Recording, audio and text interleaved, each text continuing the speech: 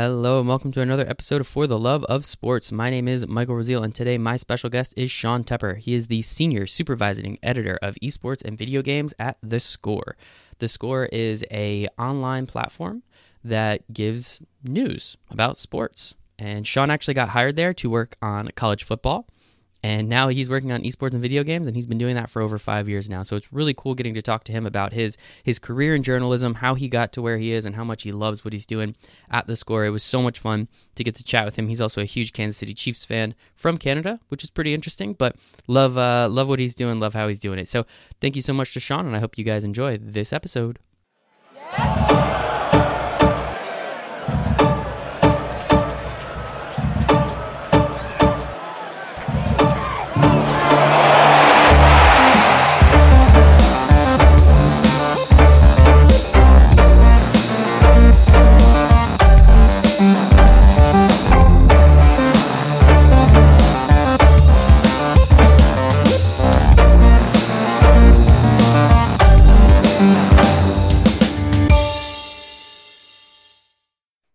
Very cool. Today, my special guest, Sean Tepper. You're cool, man. Don't worry. We're live. It's fine. I don't edit much of this out anyway. He is the Senior Supervising Editor of Esports and Video Games at The Score. He was a journalist. It still is, I guess, but he was a journalist for multiple outlets. Previously, he covered college football at one point, which I'm really excited to talk about. Sean, thanks for hanging out with me today, man. I appreciate it. No problem. Thanks so much for having me, man. This should be fun. This should be a lot of fun. But the first question for everybody on the For the Love of Sports podcast is, why do you love sports so much? Sports, because it's awesome. I grew up watching it. It's got everything you need. It's got the competition aspect of it. It's got the team camaraderie aspect of it, and it's very entertaining to watch when you're off. It's the complete package. I've been a sports fan since I was born, and it's not going to be changing anytime soon. I love it. Good stuff, man. Yeah, I was born into it as well. Unfortunately, I was born into being a Mets fan, so not too much happiness to go around. But hey, streaks get broken, as you well learned. Big Kansas City Chiefs fan, right? Chiefs, Raptors won a championship last year. This has been usually my teams are all really not great, and this year has been my year for championships. So at this rate, the Blue Jays will win the World Series if we get baseball back. Oh my goodness, I would root for that. I'd be cool if the Blue Jays won. Just like a random ass team like that, I'm totally for it. Other than the Mets, of course. But. They're nice and young. Vladdy Jr.'s there. Bichette's there. We've got a team. If they can hit the diamond, we'll be good to go. Yeah, exactly. We'll see what happens with that. We'll get to that a little bit later, of course. Let's hope sports comes back sooner rather than later. But you're an esports guy, so as you said before we got on, business is booming. So I know you told me before, but so you said Raptors fan. That's because you're up in Canada. That kind of makes sense. Where does the Kansas City Chiefs aspect come from? Oh man, it's the worst origin story you can imagine. There's nothing special about it, but I grew up in a Packers household. So right off the bat, the NFC North was off limits unless I wanted to go be a Packers fan, which was cool. But I didn't want to follow the same team that my dad did. It seemed a little cliche, although I could tell you every Packer stat for the last 25 years, no problem. But the first football game, a computer game actually that my dad bought for us, was NFL Fever 2000. I believe Brett Favre was on the cover, and I believe it was a black and white cover. And I randomized teams to start because I didn't know anybody but the Packers. Kansas City Chiefs were the first team that showed up, and it was beginning the end. Nice and easy, man. There's nothing wrong with that. It makes life simple. When you're a kid, just, hey, cool colors. Awesome. Their name came first. I love it. Well, and that's it. And being up in Canada too, it's not like you're super attached to a team. I'm not from Toronto originally. I'm from Montreal. So I know a lot of my friends here in Toronto, they're Bills fans because Buffalo's right across the bridge. I have a lot of friends. My brother's a New York Jets fan. Makes sense because they're, and I want to be a little different. So figured, they got good barbecue out in Kansas City. They're a Midwestern team. I got, a little bit of hipster pride there, and it's good to go. Good for you, man. Honesty is the first step. I appreciate that, Sean. And I guess why did your dad love the Packers so much? I would have to ask him. He's been a fan, since Super Bowl I, following it. I've heard every story, the Ice Bowl I've seen multiple times, watched Brett Favre through all those years, and literally could tell you the entire, Green Bay roster from 2003 upwards, even their offensive line, which I think was one of the best. In 2004, the Packers had one of the best offensive lines, at least that I've watched in football. So that is, I love your dedication, man. I do think it's fun. And I respect Packers fans. I think it's so cool. Green Bay not being even close to a major metropolis, and still like the ravageness, the intensity of the fan base, I think is fantastic. And you find them all over all over, obviously the international at this point in Yeah, Canada well, too. I got the chance last year. Actually, went to Green Bay for my dad's 60th birthday. My brother and I bought tickets for the first game of the season, Sunday Night Football, and I thought I knew what we were getting into, and I had no idea what we were getting into. It was awesome. It was so much fun. Were they at least nice people? I mean, I know it's Wisconsin, so like Minnesota, Wisconsin, nice, Canada, right? All that kind As of. far as I'm concerned, they were as nice as Canadians there. I didn't meet a single person that I didn't think was lovely.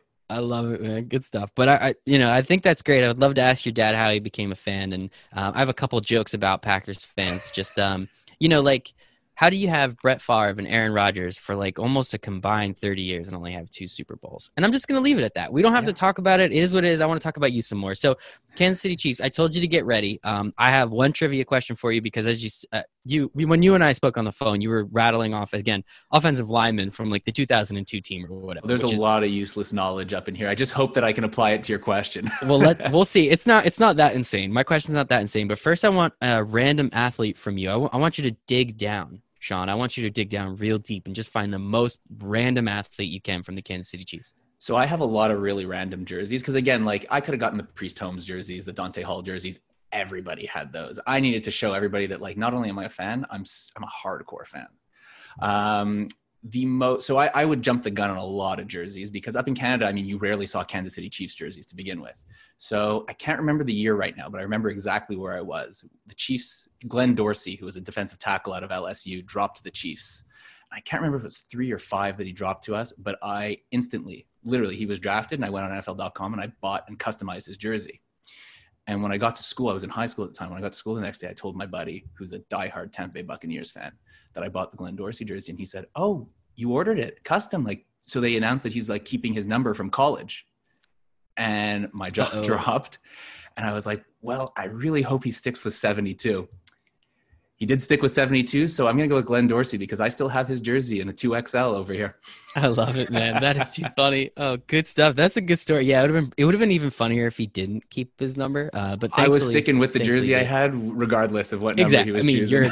You're in high school. Those jerseys are pretty expensive. No reason to get another one made. Yeah. All right. So honestly, I didn't do too much research, but I found this very quickly and I was just angry at the answer. So do you know who is number 2 all time in receptions in Kansas City Chiefs history? Number 2 all time.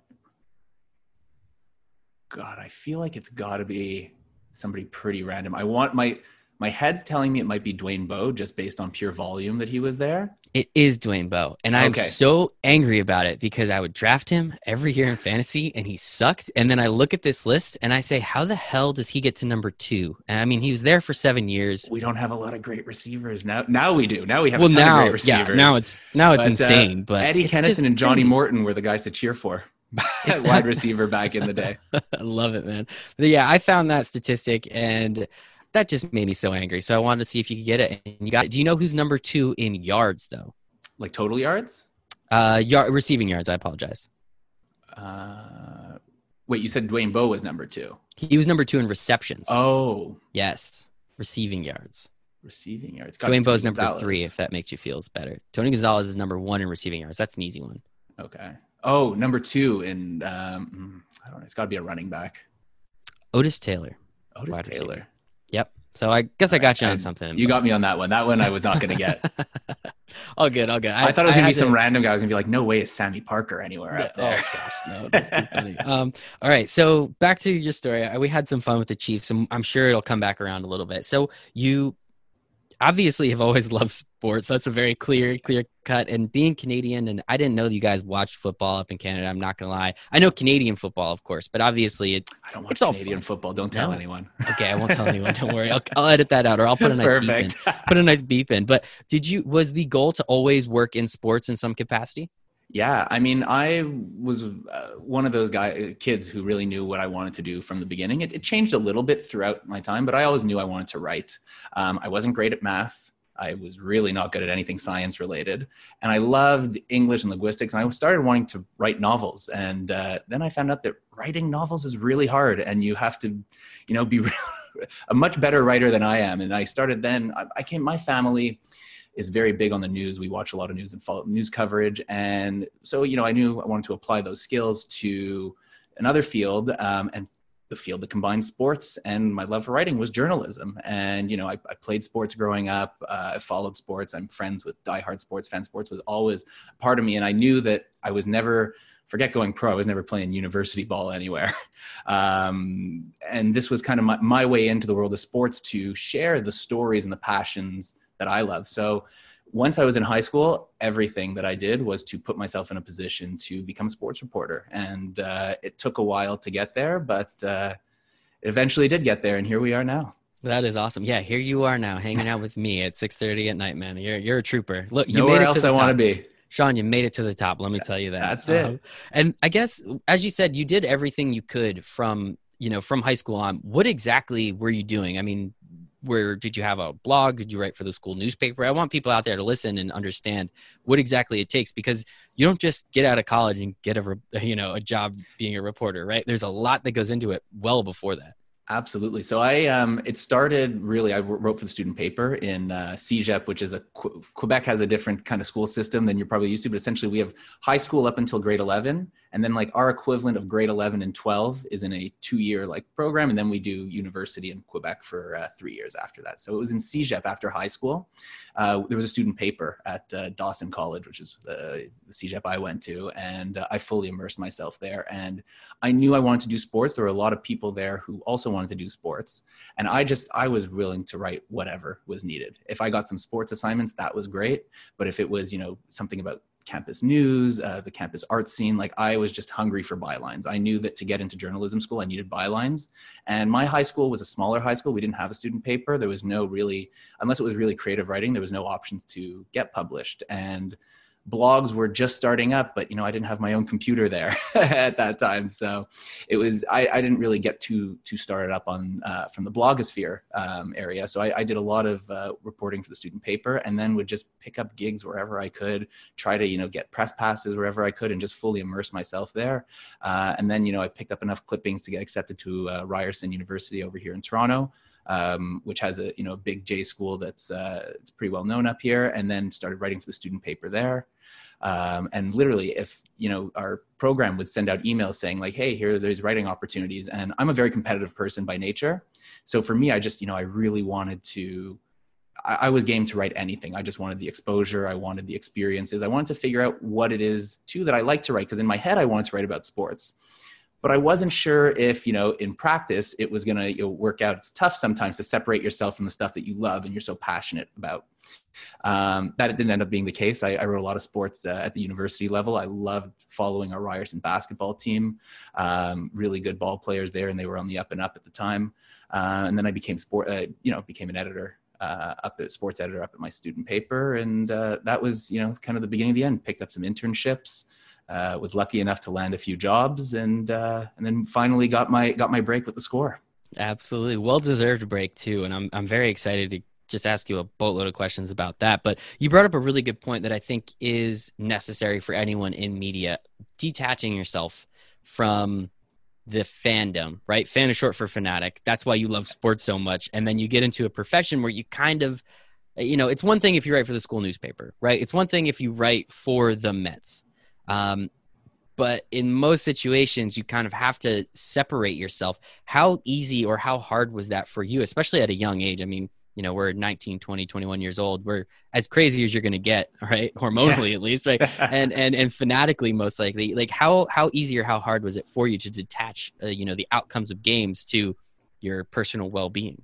Honestly, it was really easy because I wasn't overly invested in the university teams. I had come from Montreal, from a different province, and I was able to immediately separate myself from the team there. But, it was tough. As I worked longer at the student paper, I got to know the players pretty well. I got to know the coaches and the athletics, and I started to like them. They're all really nice guys and nice people. So it's definitely hard, but you just got to remember that your job is to write towards your audience. Your audience is your first, second, and third priorities. And as long as you are keeping that in mind and you are writing for them and you are being honest to them, I think it's pretty easy to separate yourself, because one of the things that they don't teach you in J school is you can be friends and you can have personal relationships with these guys and also remain objective. It's not one or the other. Part of the onus of you being a professional is being able to separate those when the time comes to it. Absolutely. So it was definitely pretty tough. But and that line, I wrote for a Raptors fan site in my first University Raptors HQ, and I was a big basketball fan, and that became a little bit hard because but luckily it was a fan site, so that was a situation where you were allowed to ride the highs and to ride the lows. And for the season I covered, it was more lows than highs, but there were some moments. Absolutely, yeah. I mean, now especially, the last couple of years, sans this kind of delayed, the Raptors have looked absolutely fantastic, and I was 100% rooting for them last year. I thought it was great, just what they were able to do and how they were able to do it. I was so excited. Wild here. It was so much fun. I can only imagine what it was like. I have a couple friends up in the Toronto area, and they were saying like it was insane. So I'm glad you got that opportunity. Hopefully, again, it comes back for this year, and we'll see what happens. Fingers crossed, man. So you've been in the journalism space for a little while now. You've kind of seen it. Sweet Kansas City Chiefs mug, by the way. You've kind of seen it. You worked at Papers, that's what you told me before, and now you're kind of working in a completely different. You're working on YouTube videos, and now you're in a very digital space. How have you what have you seen, and did you kind of expect the way everything moved a little bit, or not expect, but at least did you have the foresight to say papers are dying, probably not going to be around for too much longer? How did you see this, I guess, the last few years play out in the journalism space specifically? So when I decided to get into journalism at university, like I told you, my family were very media attentive, and I was very aware of what the job market was coming into it. I knew that it was shifting from traditional printed papers to digital, but they couldn't figure out how to make money off of this whole digital thing, and the space was really up in the air. I was young and foolish and didn't let that deter me, and I'm happy that I didn't, because if I was older and actually thought about the stakes and paying rent and all these things, maybe I would have thought differently. But I knew I wanted to be a newspaper writer. There are very few feelings as euphoric as seeing your name in print. And I love that. And I was lucky enough while I was in university and then out of university to write for the Toronto Star and the Globe and Mail. Wow. And would see my name in print a lot of the time. And it was awesome. But where the industry is going. Everybody in the industry is very aware of the realities that, the print product is not bringing the money that it used to. And I, just from being kind of the age that we are, I was always aware of the internet and Facebook and YouTube and, when Twitter became a thing. So I knew, my belief was always that people are always going to be hungry for the content. People want to digest content. People want to read articles. People want to watch media. That is never going to go away. It's the platforms that they're watching it on that are changing. And I'm a big believer that it's the media's job to cater to their audience. Like I said before, our main job is to make sure that our audience is being served. And just because they're not digesting that content in a newspaper form, that the onus is on the media outlets to produce content in forms that their audience wants to read it in. So I don't think it's bad or anything like that. The move that it's making, I think it's just a little bit different. And did I see it coming? Not to the extent I think it ended up playing up in, but I definitely knew that we were making a shift towards digital, and wish I had a little bit more foresight into that, because when I was schooled, I went into the print streams. I cannot tell you how badly I just wanted to be a career print journalist. And then kind of realizing, that as a long-term career, that those, don't really exist anymore. Yeah, they do not exist nearly, at least like what they used to. Exactly. There's still papers that go out. I mean, there's still the Sports Illustrated magazines that go out. But as we've seen, I think just over the last year, how many people have been laid off from Sports Illustrated and how many freelancers are hiring instead. And just the industry is crazy, but you're completely right. The thirst and hunger for information is not going to go anywhere. It's just where and how you receive that information, right? Whether that is through a YouTube video, whether that is through, the daily podcast or whatever, just kind of people like to, before you only could get print. Now there's so many different opportunities. More people like them, like receiving that information in different ways. And I think at least it makes sense that you did eventually see that. I'm sorry you couldn't be a print journalist, but I guess you could be a blogger too. That's practically the same thing, right? It's all mix and matching, but it's also I hate when I have friends and they're like, it's so bad that I only get my news from Instagram. And I was like, but if you're getting it from the right outlets, you shouldn't feel ashamed to get your news from Instagram. If you're getting it from, I don't know, a meme page, maybe not the best place, but I think the New York Times does a great job at condensing some very complicated stories into an Instagram post. And I think that's awesome. I don't think that anyone should ever be ashamed with getting their news on, social media or something like that. But some people are, and it's shocking to me. Yeah, I mean, it's as long as you're getting the news, right? Yeah. Like, it doesn't matter where you're getting it, as long as you're getting it from credible sources. I mean, I hate all mainstream news personally, all of it, both sides of the coin. I think they're all just awful. But that's a whole nother thing. That's a whole personal thing. But yeah, I mean, I think it's just very important. The one thing I do hate about the industry is the clickbaitiness, the sensationalism of it. But again, that's the frustrating thing, is that's what drives the ratings, right? Like, in many situations, in many cases, sports or non, it's the clickbait articles they're gonna keep feeding the masses what they like, right? I mean, I don't know if you have any hot takes on that. Yeah, no, I think when I was in J school, it was really the rise of BuzzFeed.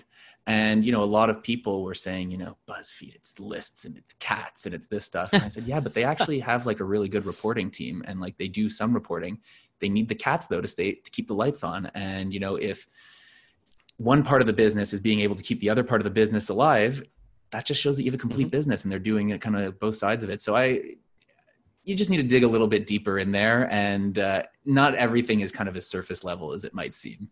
Somebody can produce, newspapers have always put out horoscopes. Yeah, right. Horoscopes, I wouldn't argue. Some people love them. I hope I'm not offending anybody, but that's not hard-hitting journalism.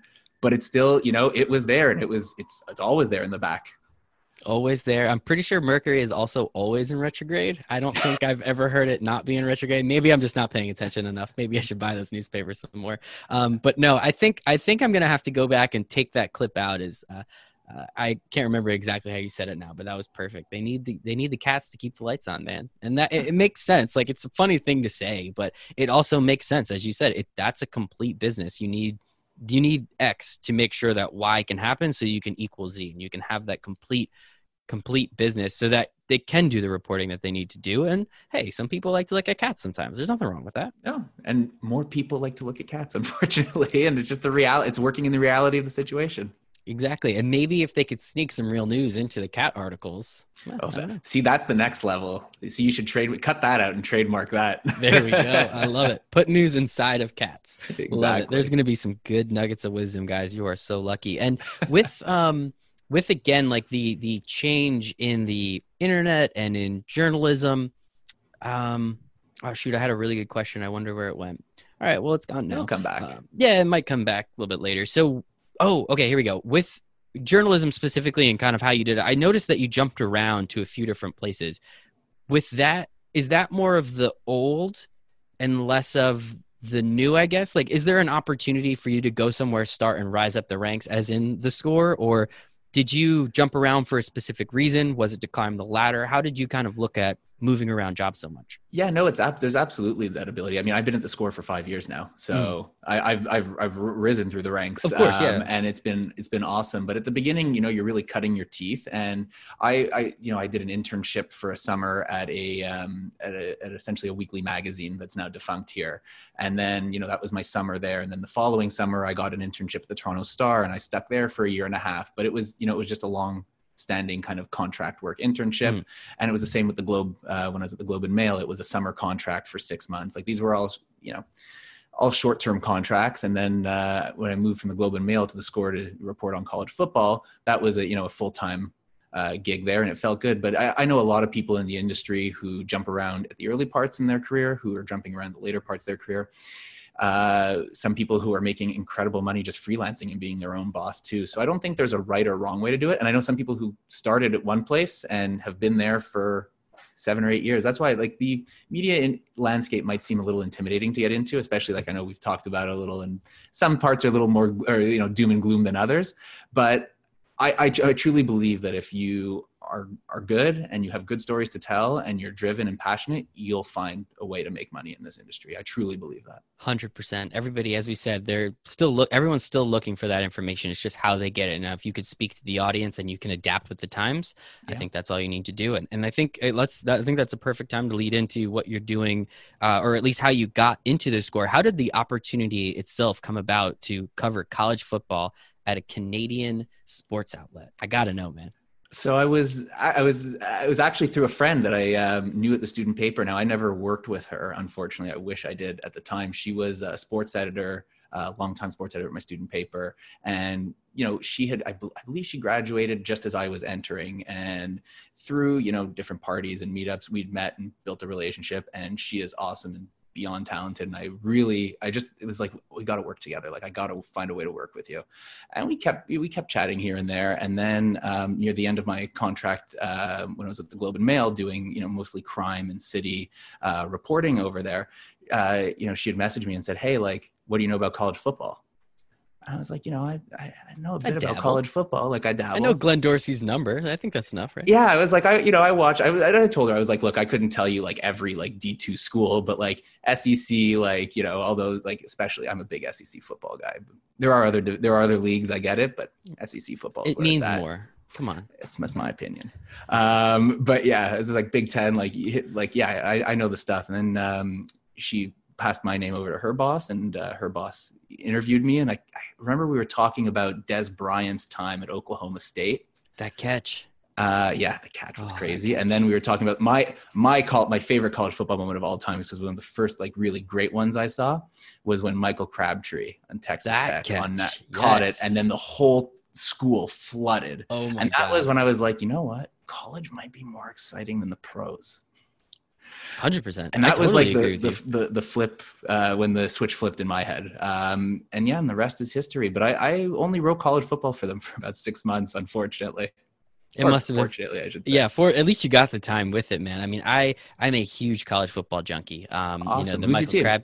Crab. Nobody. That's the thing. That's what makes it better. That's the best. I used to be a Penn State fan, and then things happened and I stopped being a Penn State fan. So now I'm very agnostic to just give me the best games, give me the best teams. I just want to watch everybody. So it's kind of nice. Like, I only hate, which is funny. I have a very good friend of mine. I was in his wedding. He's going to be in mine. He went to Ohio State. So we just, every time that they lose, man, it is awesome. And we are relentless, because me and all my buddies here in New Jersey, we all hate Ohio State.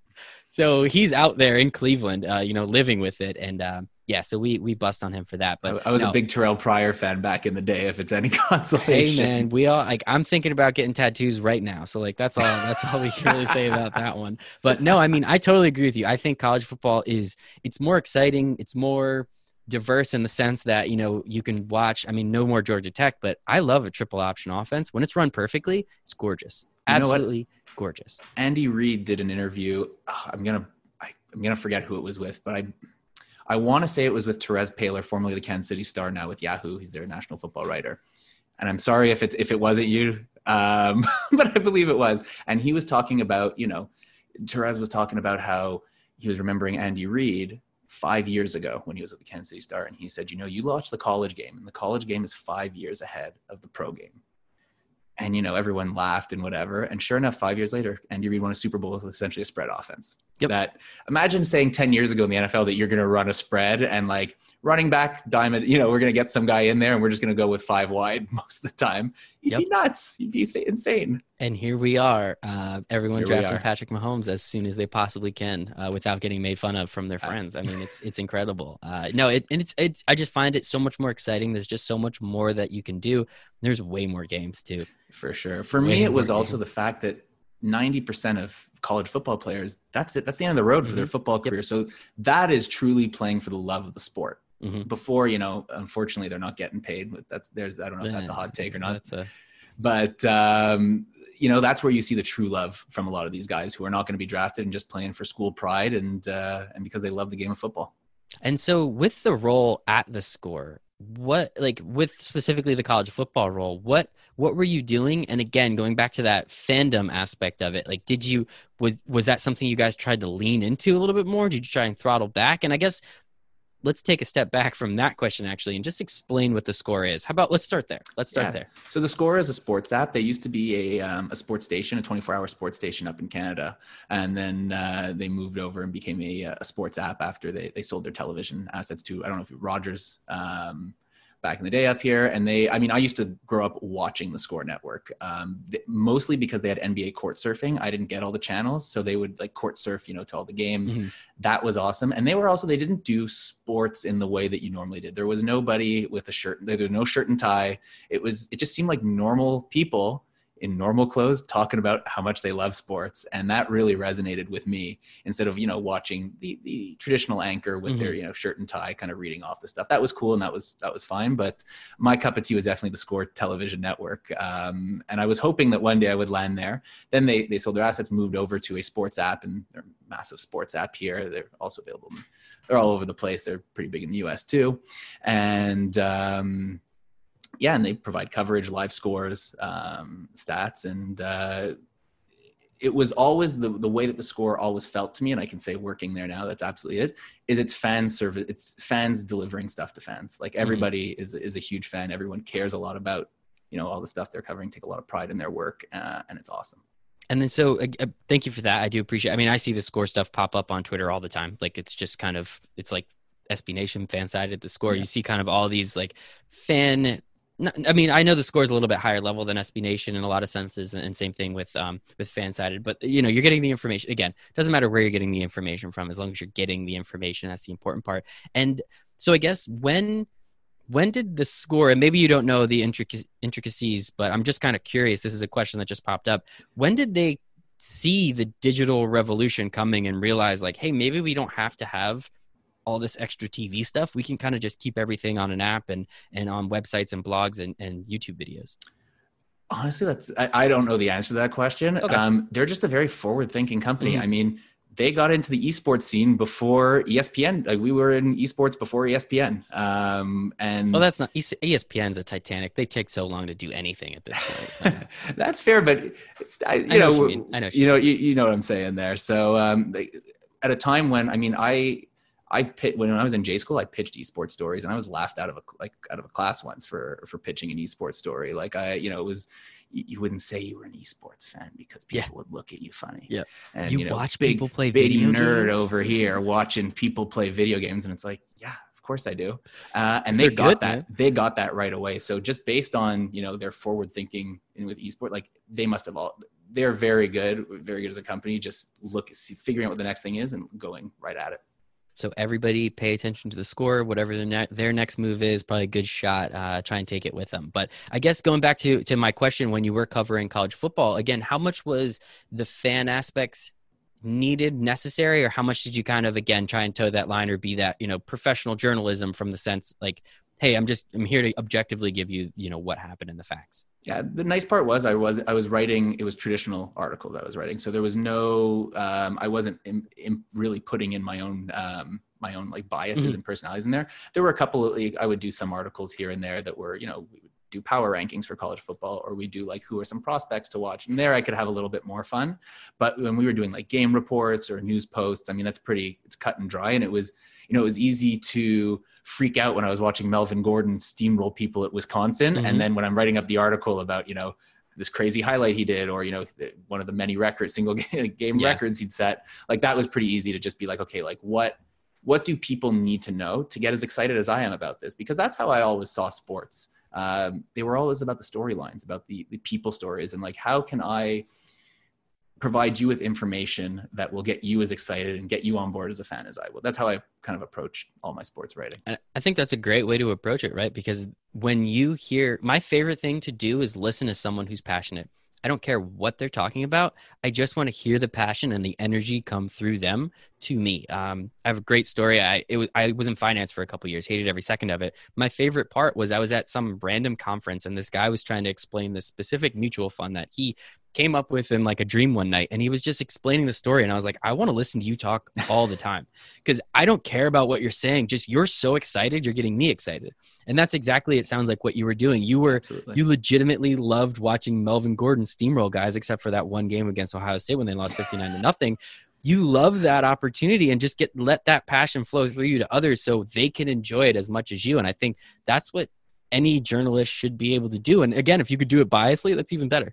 Yeah. And I think it's also like everyone has done this or has had this done to them, where somebody is not a sports fan. And how do you suck them in? You're not going to say, well, you got to watch Tom Brady because he's the best quarterback and he throws really well. Somebody who's not interested in football, they don't care how good his footwork is or how great his vision is. Mm-hmm. But you can sell them on the story and say, well, this guy has won, all these Super Bowls, and people coming into this season think it's his last one. And, his percentages here were down, but his yards were up. And there's like, does he have it or does he not have it anymore? Like they're trying to figure out. And that's how people get drawn into the stories. And I've watched stuff with non-sports fans, who don't know what the hell they're watching in terms of the sport. Like they just have no idea, but you sell them on the storyline around it. I found it also the same with baseball too. It's like, well, this pitching matchup is actually really interesting because, last time they faced it, like he socked out 2 home runs against him. And now, they're playing the mind game and stuff. You draw people in with stories. And then sports become a little less intimidating. Mm-hmm. 100%. Yeah. Baseball, man. I miss it. I miss it so much, but hopefully it comes back. Hopefully they all come back as soon as possible. I just saw, I think Toronto, I got a notification saying until June 30th, if I'm not mistaken. And that means no time soon, which stinks. But it is. We might be the longest running NBA champions. Yeah, right. That'd be kind of cool. It'd be over a year, easily over a year at that point. That's kind of solid. Hey, keep celebrating, Sean. Keep celebrating for all of us. Our celebration was cut a little short here once Kawhi ran over to LA. So whatever, man. It's fine. You enjoyed the one. That's all you need, essentially. I'm not complaining. Exactly. He'll be in Toronto lore forever, and you guys can talk about it, and it'll be great. I'll help put up the statue. I love it, man. And then so you're writing college football. As you said, you unfortunately or fortunately, you got the opportunity. You only did that for a few months before you actually switched over to the esports side. So what was that I know you had a funny story with your dad, but was that a personal choice or was that something they said, hey, this is, I guess a step up? Like, is this something you're interested in? Yeah, so it was definitely fortunately that I could write about college football because that was like I remember walking in and seeing like there was a row where we were sitting and there's like 4 TVs that are playing sports all the time. And I was like, I've made it. Like I've made it. Like I'm coming into work on Saturday and what I'd be doing anyways, but I get to write about it professionally and I'm getting paid to do it. Like it was the pinnacle. And was it my 2nd or 3rd week working there? I was working with my friend who brought me in. And she had come up to me, and it's a open space in our office. It's an open concept office, so everybody knows everybody, and it's awesome. You get to meet everyone, and you can actually, they're not just your colleagues; they're people you're chatting with, they're your friends. And she comes up and she says, "Hey, like, what do you know about this like esports video game thing? Like, how knowledgeable are you?" And everyone, or I felt like everyone was looking at me. I was like, yeah, I know a little bit here and there. Like I've written some articles for on it. And in reality, I've been watching esports since like before university. I would stay up late and watch StarCraft streams. I would play in high school. I played, all my extracurriculars were sports. I played basketball. Sorry, I did not play basketball. I played football and baseball. And at lunchtime, I'd go into a computer lab with some guys and we played Dota, which is a Warcraft 3 mod at the time. Yep. And after practice, what did I do? I went home and I played video games, whether it was Madden or Halo. So for me, video games were always a part of it. And I love watching sports players. Let me rephrase that. I love watching athletes who perform at the highest level in their game. I love watching Kobe Bryant do what he did on the basketball court. I love watching what Patrick Mahomes is doing now because they are the best at their sport. Why wouldn't I want to watch the best gamers do what they're doing when I want to improve my game? Mm-hmm. And unlike sports, I know I'm never going to be the quarterback for the Kansas City Chiefs. It took me a while to kind of sit down and realize it, but I'm never going to be the running back. I'm never going to be the starting left tackle there.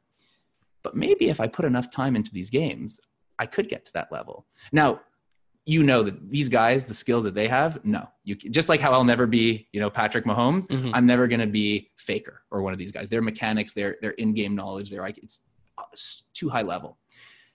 But you still kind of feel that if you there's not that physical barrier. Mm-hmm. I don't need to be 6'5", 260.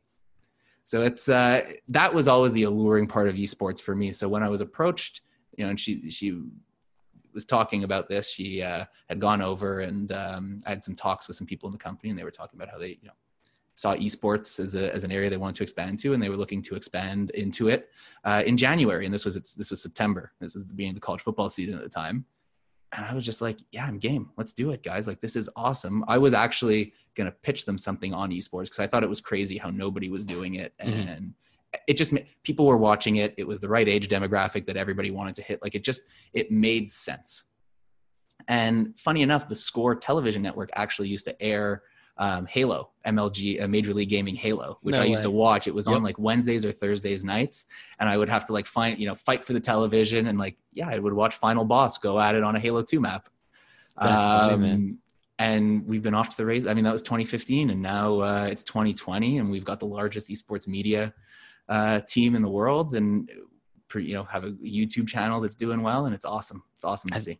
I think it's amazing. And you're so right. I mean, full circle, like watching it as a young kid and being like, it would be kind of cool to work there, and then getting the opportunity to work there. Like that is awesome in itself. And I just think, again, being forward thinking on something like that, not only did they say, TV kind of sucks. Why are we wasting our time there? We can go all digital, probably make more money and have more fun.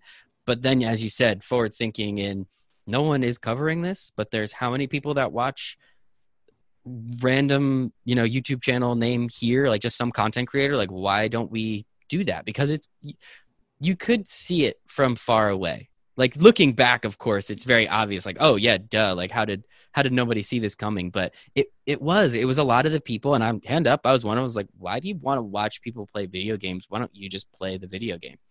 Well, I want to watch Patrick Mahomes throw a football. That doesn't mean I can go outside and even throw a football, right? Like I want to watch these guys and girls who are just incredible at what they do, at whatever they do. I don't care. I want to see competition at the highest level, whatever it is. That was always it for me. I couldn't get how people were baffled by, gaming competitions, because it was like, how is that any different from any other type of competition? You're just watching the best players, the best athletes at their masters of their craft, kind of putting that on display. And of course you want to watch that as a fan, as somebody who, plays these games. And so being there from the start of the esports coverage, what has changed over these 5 years that you've seen? Like how in the infancy of the coverage, kind of what did you guys do, what guys and girls do, to versus what you're doing now? And as you said, it's the biggest esports media platform, but what exactly does that look like? And what is the how did we get there? Yeah, it was, we were a new division. We were covering esports, and our goal was, to cover it the way that any other outlet would cover their sports.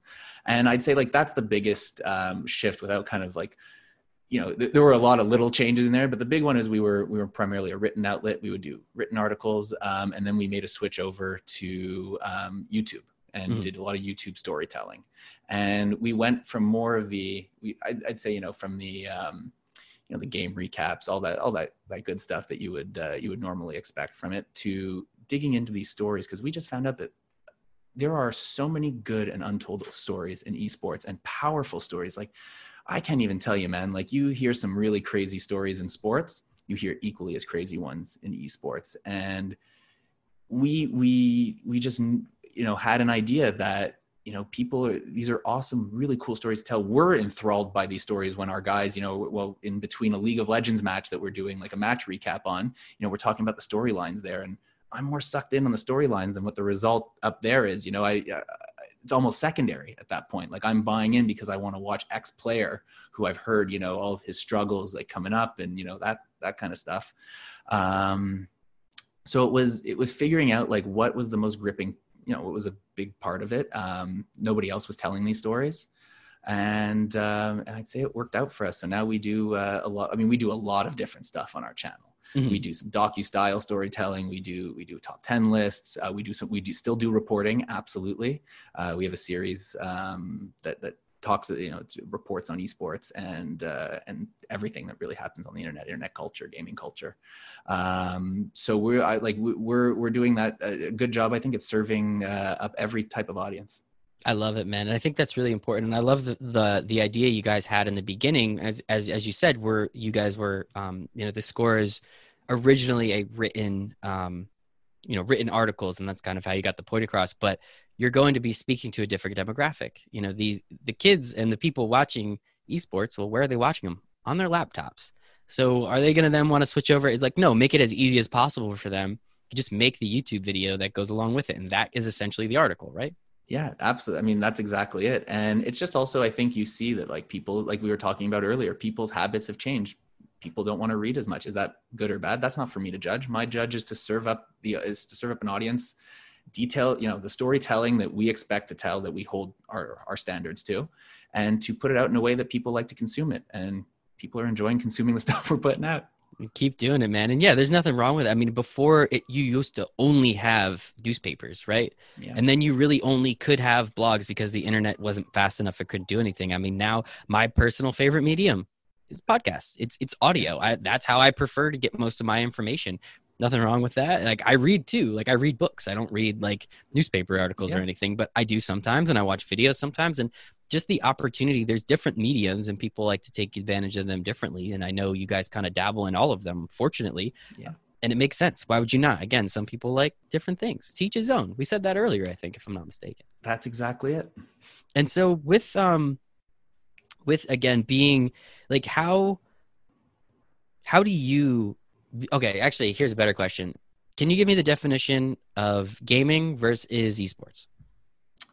So, this is a tough question. It doesn't have to, like, no. It's general. good because I have my description of it. But everybody has their own description. Like when you ask somebody to define sports, you're going to get 100 different definitions of what. Okay, I get you that.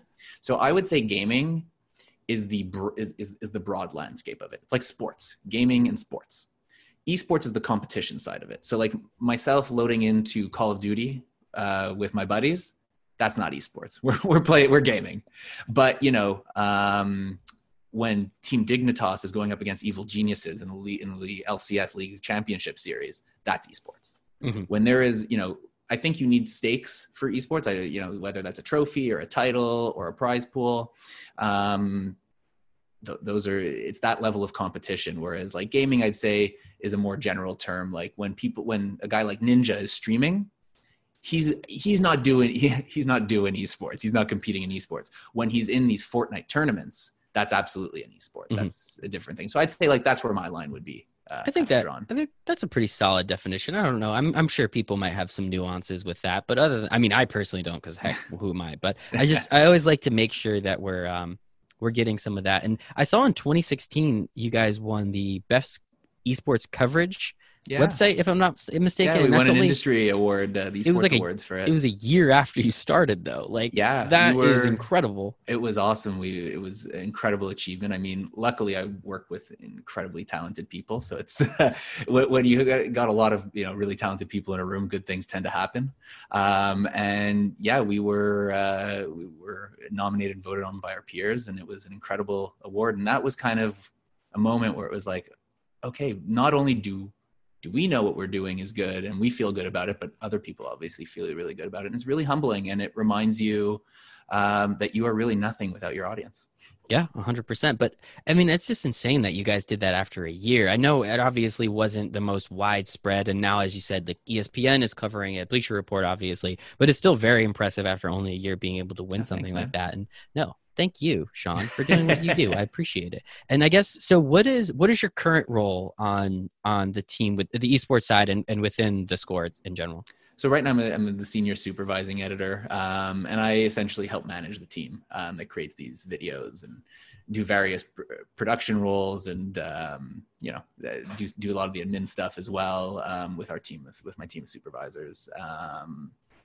Do you miss the content creation side of it though? Yeah, definitely. It's definitely a change. I mean, I got into journalism, like we said before, it was to tell stories. I got in here to tell stories, and, to be boots on the ground telling those stories is a lot of fun. But I'm not ashamed to say it. We have a lot of really good people who know more than me and are better than me at telling stories, doing that. And my belief, not only as a manager, but as just, somebody in the industry, is you want to put the best, you want to make sure that you got the best people working on these stories, telling these stories with, care and compassion, and to be able to, help out with the scheduling and stuff like that. It's awesome. It's awesome. And I'm just happy to play my role on the team. Exactly. And you're still next to it. You're still within it, right? It's not like you're in a completely different industry or anything. Like, I always just like asking that questions to people that have risen the ranks. Like, obviously you did such a good job. You got promoted to this level, but unfortunately at this level, you don't get to do what you got into doing this for. It's like this weird, like, ironic battle that you have with yourself. Like, I want to make more money and do better in my career, but I was having so much fun writing about college football. Like, what are we going to do? Yeah, exactly. I always laugh with some of the guys I was on the college football team with, and like, remember when, we would get scheduled for like the late games, and it was being, Saturday at 3 a.m. Where was I? I was waiting for like UCLA, Washington State to get out of four like quadruple overtime. I love it, man. Yeah, that game this year was insane. 61-62, I think, something stupid like that. Packed all after dark, baby. Let's do it. I love it. Sean, last question I have for you. I mean, thank you again for your time. This was absolutely fantastic. I've been having a blast. Like, having a good time too. What is your like personal trajectory? Like, where, like, maybe you don't have it. I'm not going to ask, where do you want to be in 5 years? That's a pretty boring question and kind of stupid. But like, what is like the personal trajectory? Where are you aiming and where are you trying to get to in your career and in life in general, I guess? I mean, for my career, I wish I could sit here and tell you exactly where I see myself in 5 years, but just based on the industry is ever changing. It's always moving. I mean, if you had told me 5, 6, 10 years ago that I was going to be covering esports for a living, I'd say you were nuts. I'd say you were crazy. And not only am I doing that, but it's been working out. And I just think the landscape changes a lot. Personally, I want to keep growing as a professional. I want to keep telling great stories, because that's what I always come back to. And that's the one thing on our channel that I absolutely pride myself and take pride in our whole team in doing, is that we tell these incredible stories that I don't care if you know the ins and outs of Counter-Strike or you're just learning about it for the first time. You can sit down, watch our stories, and feel an emotional connection. And I've shared some videos to people who have never picked up a controller or never really used a mouse and a keyboard to play games before. And now they're watching competitive games, like on not a regular basis, but they're tuning into it because of these stories that really gripped you. So I just want to be telling cool stories. I love it. And I never want to stop. Would it be all right if I lied and had like 2 more questions for you? Dude, I got nothing going on. Let's talk for another hour. So well, maybe not another hour. I definitely need to you've got things to do. I kind of need to eat dinner soon.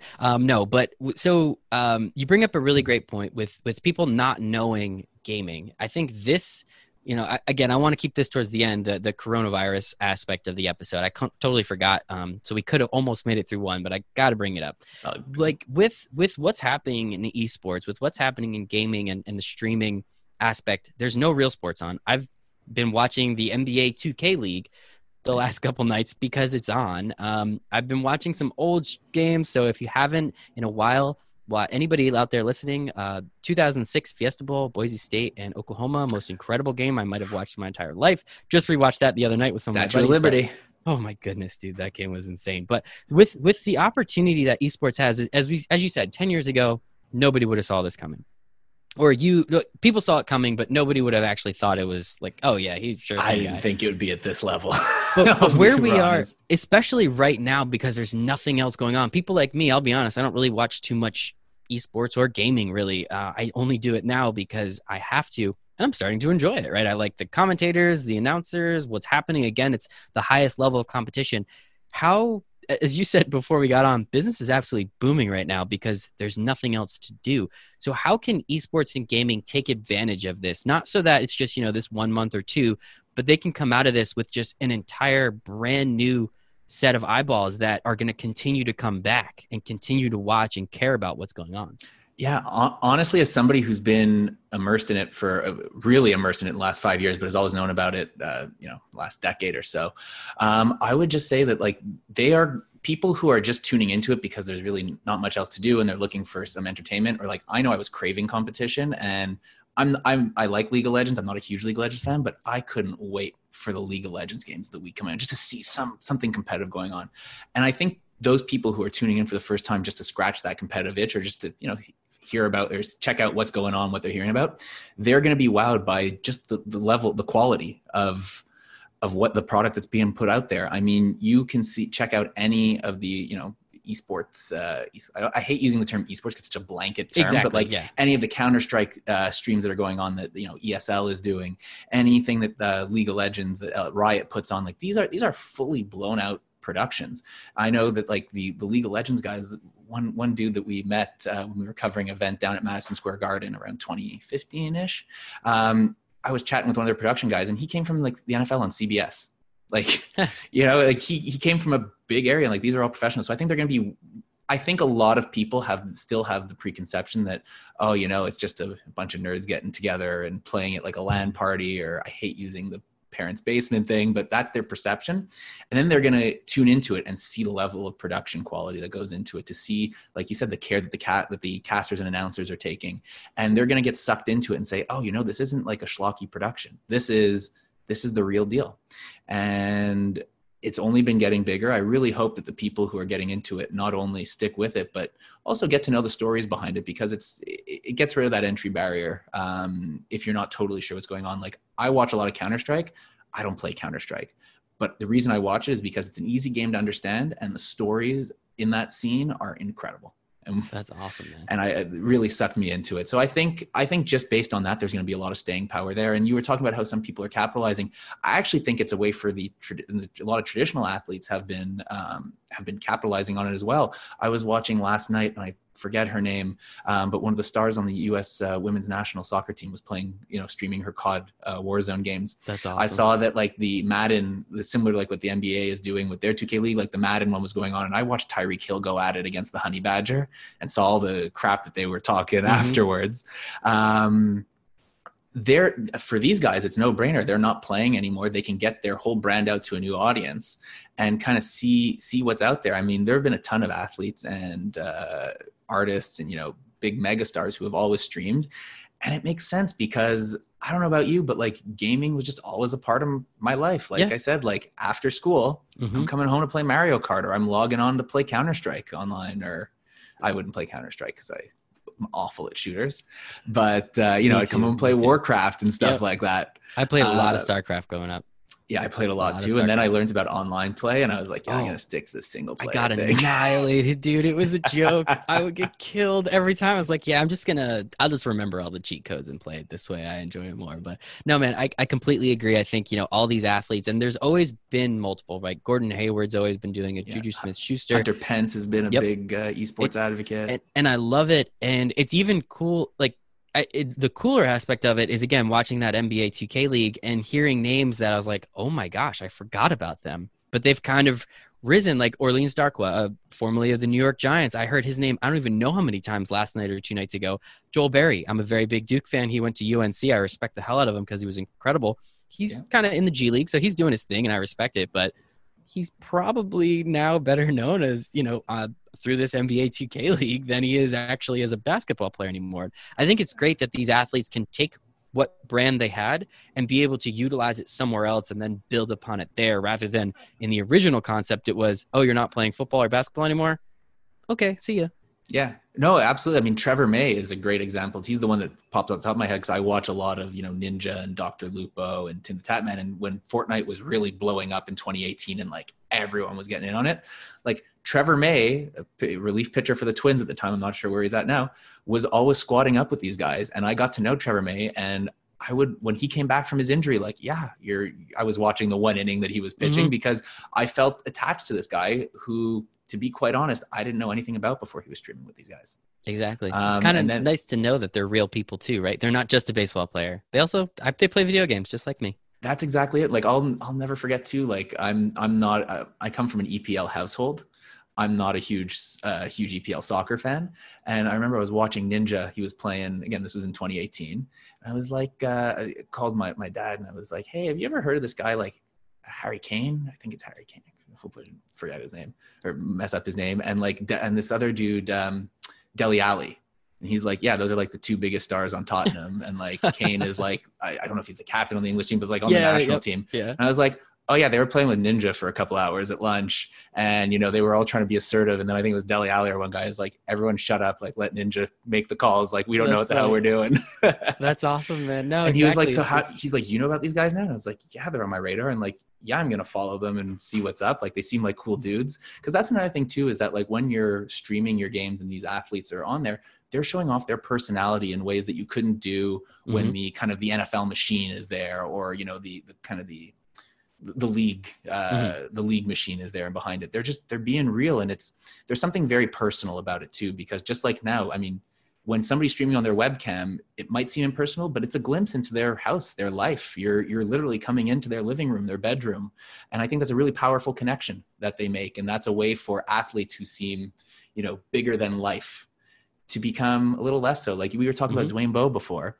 I didn't get to bring it up before, but I'm glad I get to bring it out now. Like when Dwayne Bowe was drafted by the Chiefs, he was one of the first people, one of my first tweets of all time, I tweeted at Dwayne Bowe, and I can't remember, I asked him something about the combine, and he responded to me. And it was like a 2-line answer, and I was the happiest Kansas City Chiefs fan in the world for 2 weeks. I was I showed people, I was like, Dwayne Bowe answered me.